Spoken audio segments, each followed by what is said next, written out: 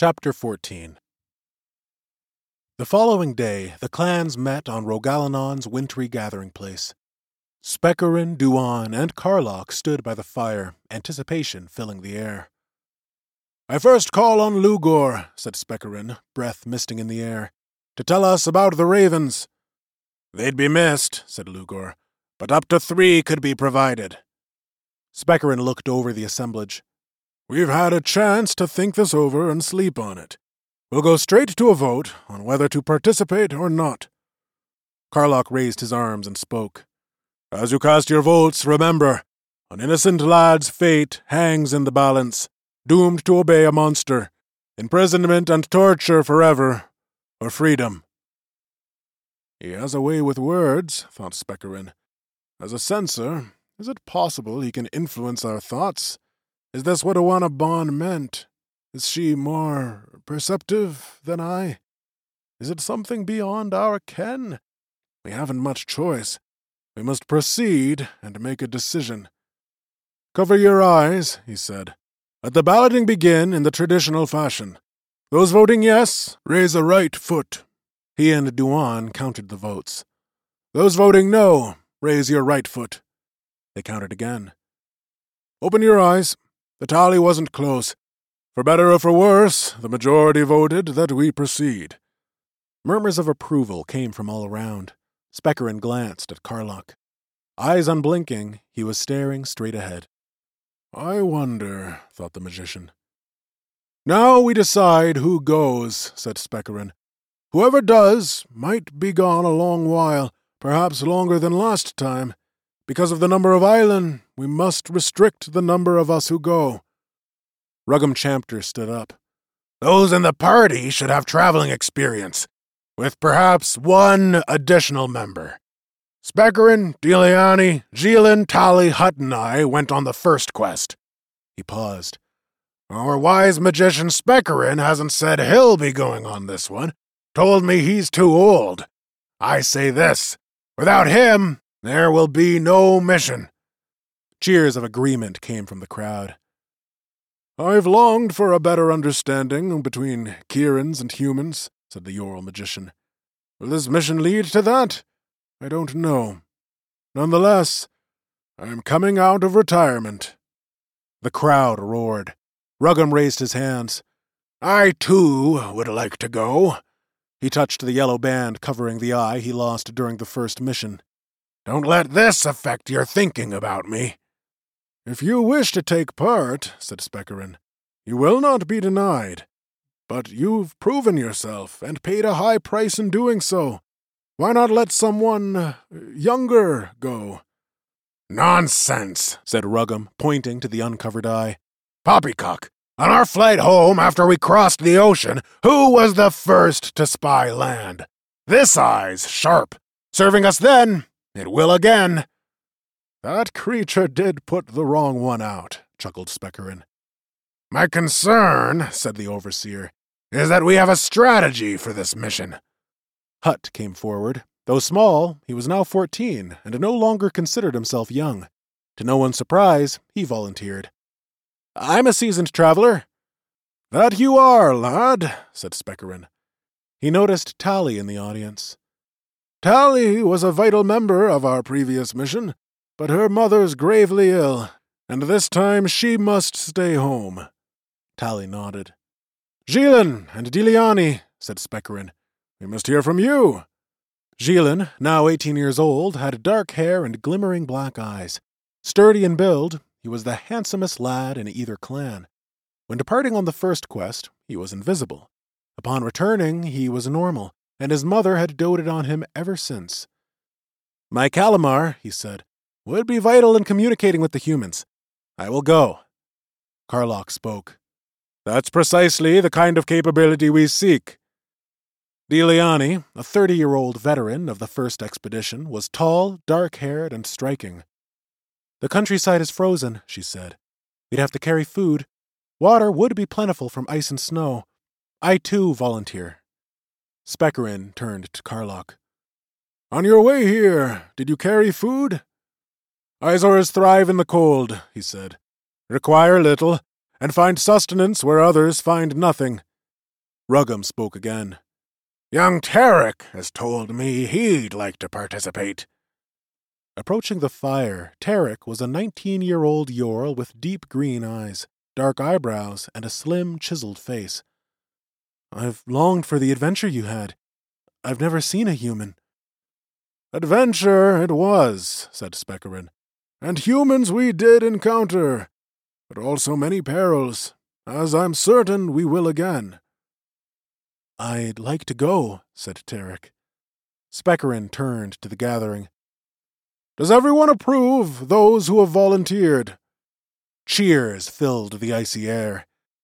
Then we vote on a party of 6, said Speckerin. 3 of us have ravens, 3 would require them. The vote to endorse the party was unanimous. Wonderful, said Tarek. I doubt that word will apply to this enterprise, said Speckerin. Try formidable and demanding. Now that you have decided, said Carlock, we mustn't tarry. Lives the world over are at stake. If he wants us involved in that, Speckerin chuckled to himself, I'll not live long enough to do it. Those without ravens, said Lugor, and others, if you wish, meet me tomorrow morning on our gathering place. Apart from the others, standing hand in hand were Gilin and Tali. Taking out the worn golden disc she had given him back when all the trouble began, he pressed it against his heart. It's my birth piece, she said. When you gave me this, said Gilin, you said to remember you. I always have. I always will.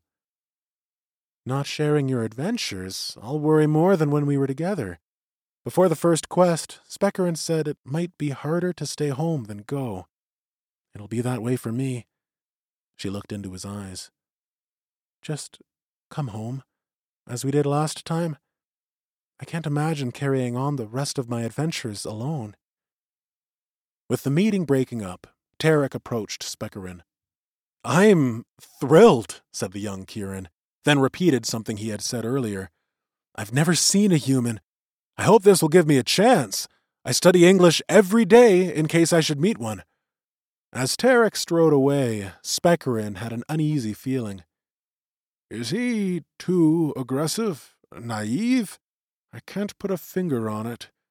But will it have any bearing on the mission?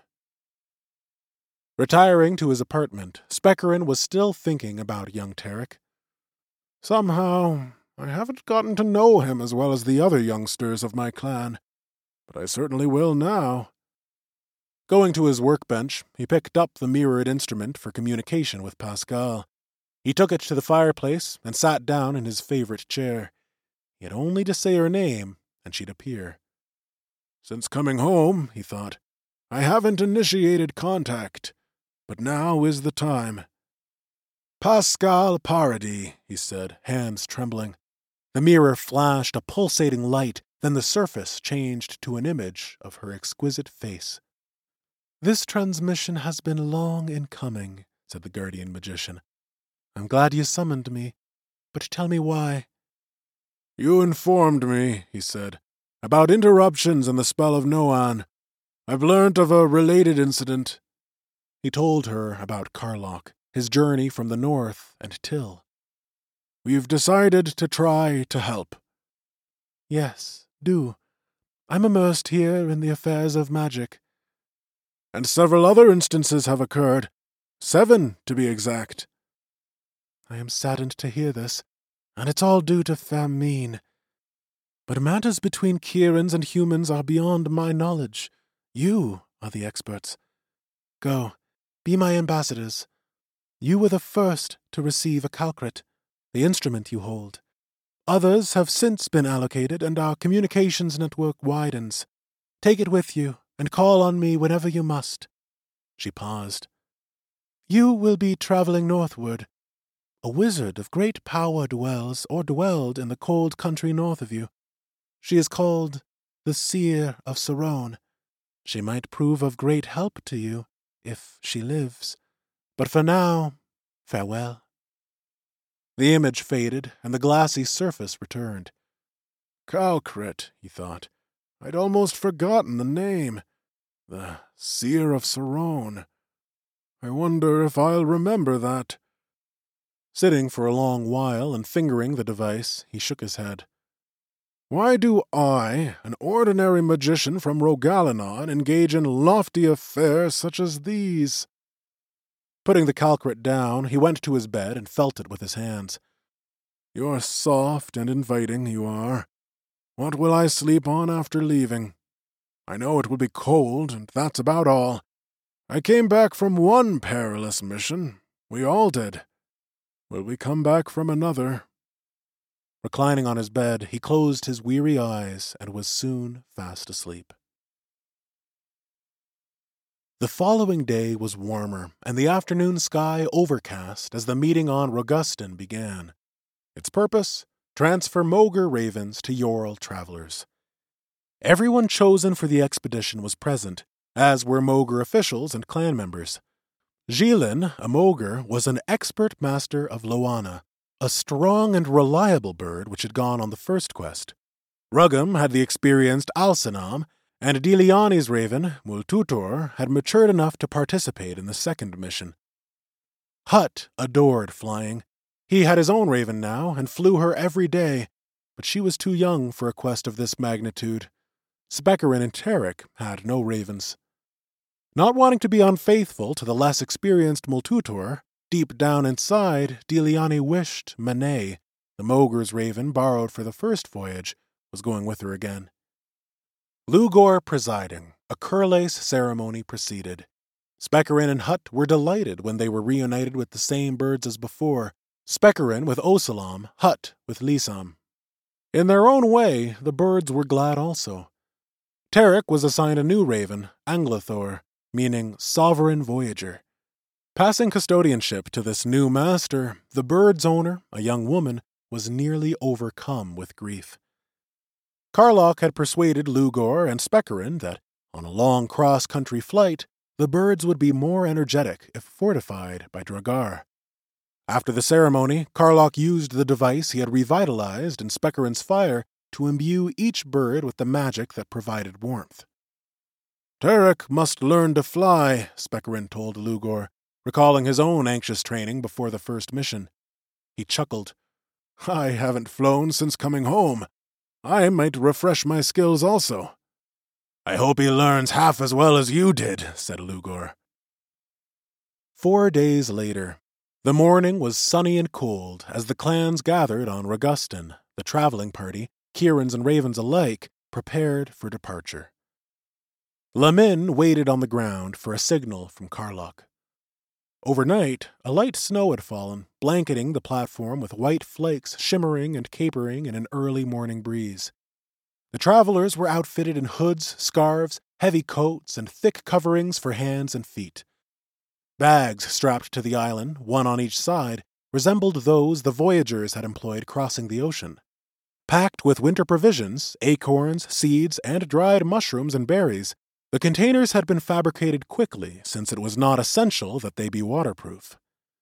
Standing beside his raven, Spekarin addressed the crowd, breath steaming in the chilly air. Thanks to those making the bags and donating food. Departing here once before, we never dreamed we would again. Succeeding the first time, we hope to once again.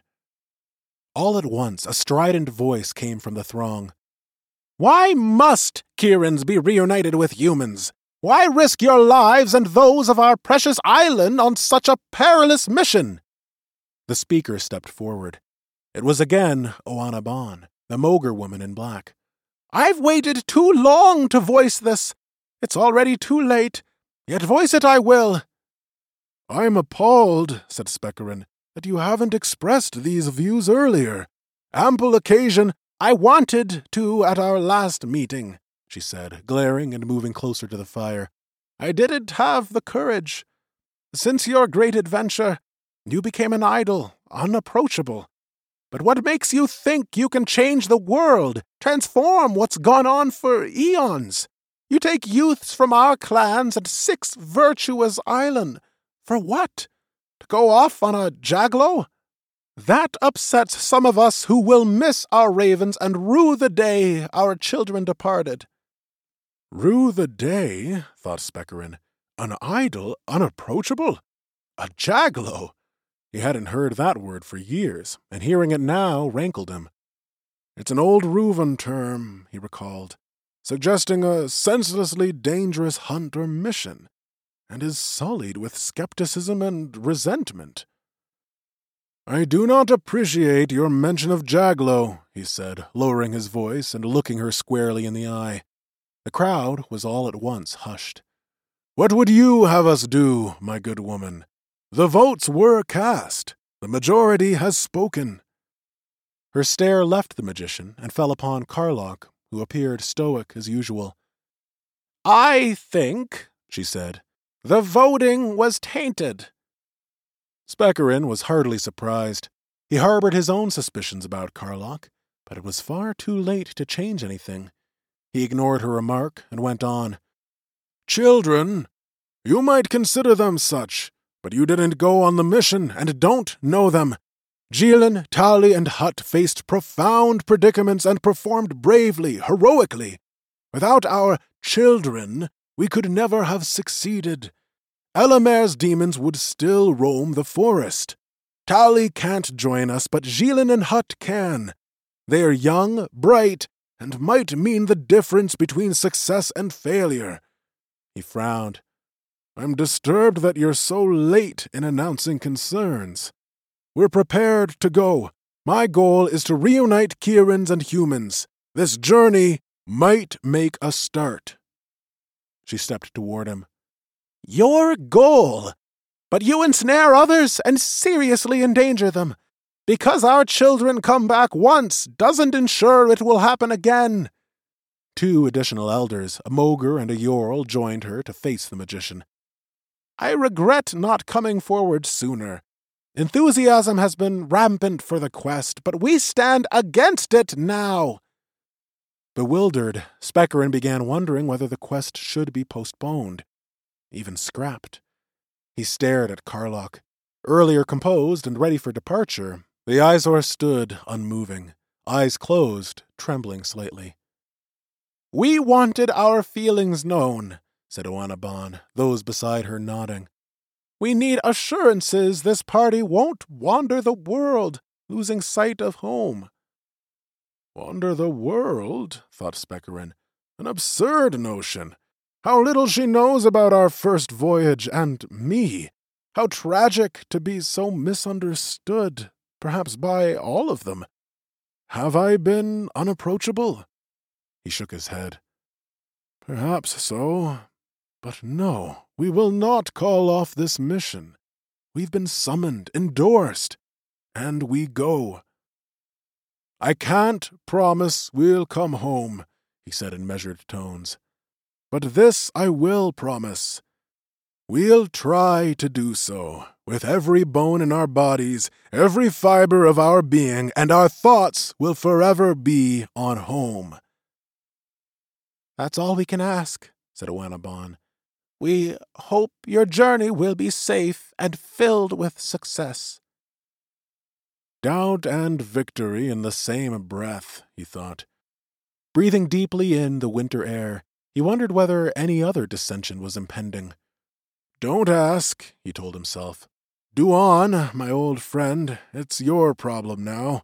I'm leaving. Mount your island, he said. All the travelers but Karlach did. Rogalanon and Rogustin are home. Wherever we travel, they're our final destination. He raised an arm. The 6 ravens flapped their sable wings and lifted into the air, ascending through dark leafless branches, then circling high above. They awaited Karlach and Lemin. The Izor climbed down the tree to the bottom, there mounting his immense island. They lifted off, then labored through the branches and joined those circling above. Motioning to the others, Karlach took the lead and headed north. A pang in his stomach, Speckerin looked down on Rogustin's gathering place. That was no way to part, he thought ruefully. Things have got to get better from here.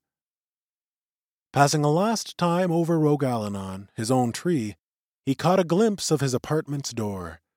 As they moved higher and farther away, The tree receded, blending in with others, the travelers leaving peace and home behind.